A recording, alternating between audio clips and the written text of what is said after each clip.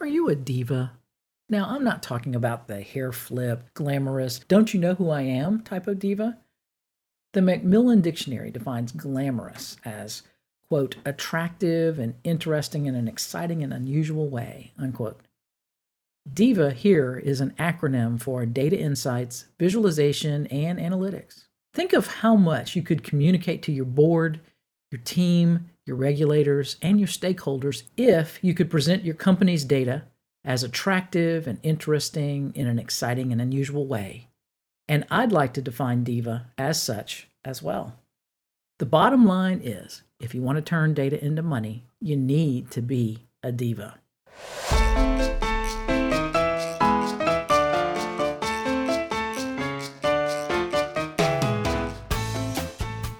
Welcome to the Data Are Sexy podcast. Yes, that's right, I said it, Data Are Sexy. If this is your first listen, welcome. And if you've heard an episode of this podcast before, welcome back. I am truly grateful that you are here. I'm Tara Kenyon, and I've created this podcast for established and aspiring business leaders who want a return on their data and analytics investment.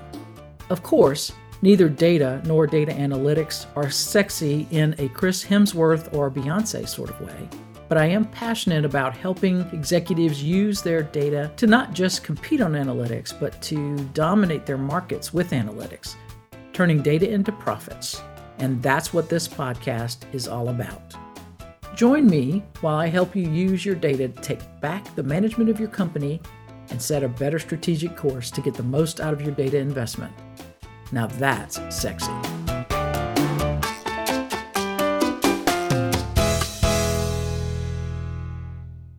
The title of this podcast is Be a Diva, Turn Data into Money. Why? Because DIVA, data insights, visualization, and analytics, are the best tools for understanding your customers and what they want from you. If you do a Google search on the word diva, the image that comes to the top of the list is that of Beyonce. You'll also see photos of women who compete in the WWE. Annie Lennox actually has an album called Diva, so she comes up as well. And in some cases, you might even see a photo of Elton John. But I want to tell you today about a 19th century diva, the pioneer of modern nursing, Florence Nightingale. I first heard about Florence Nightingale when I was in grade 4. And all I remember about her was that she was a nurse called the Lady with the Lamp for seeing hospital patients during the dark of night in the 1850s. Nightingale is certainly considered the founder of modern nursing, but did you know that she was also a diva? And again, DIVA is the acronym for data insights, visualization, and analytics. Nightingale was not only a pioneer in nursing, she was a pioneer in statistics and data visualization with the use of infographics, a very powerful use of infographics. You see, Nightingale was alarmed by the mortality rates of soldiers, deaths due to not of wounds acquired in combat, but to poor diet and abysmal sanitary conditions. She saw clearly, just as we do today, that tables of data and statistics are often cast aside as boring, difficult, or meaningless. And tables of statistics ceased to move the powers that be to do anything about sanitary reform in the 1850s, because death was considered to be a certainty in war. So with her cousin, artist Hilary Bonham Carter, yes, actress Helena Bonham Carter is a relative of Florence Nightingale, she designed what she called the coxcomb diagram, a form of circular histogram called a polar area diagram today, and sent it to none other than the Queen of England herself. The results? She was not only able to demonstrate that bad drainage, contaminated water, overcrowding, and poor ventilation were causing a high death rate among soldiers, she was able to get funding for her sanitary reforms. After 10 years of those reforms, Nightingale reported that mortality among British soldiers in India had declined from 69 per thousand to 18 per thousand. The coxcomb, referred to now as the Nightingale rose because of the data visualizations emanating from the center of the diagram and expanding out, because it looks like a rose, is considered today to be a bit disingenuous. And the reason for that is because they tend to exaggerate Nightingale's point.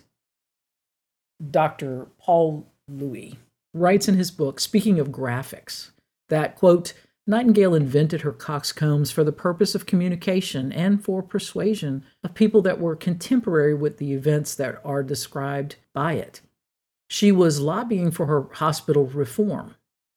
The audience that she had in mind was the Health Commission and the government of her time, not the historian and statistician of today, unquote. So, what is your customer data telling you? Are you getting volumes of tables that bore you to tears?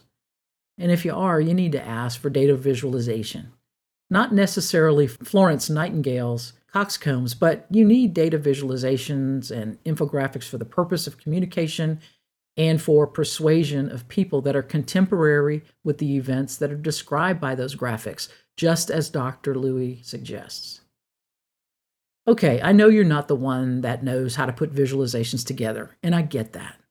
But here's a little secret. If you can learn to ask for what you want from your data team, they will deliver. And if they can deliver data analytics in a way that can turn data into money, you've won already. So be a diva.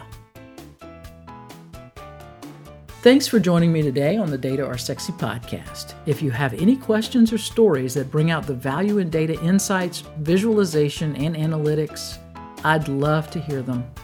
Please reach out to me via my website at tarakenyon.com or email me at diva@tarakenyon.com. Oh, come on, you knew that was coming. So see you on the next episode, and thanks for sharing your time with me today. I really appreciate it.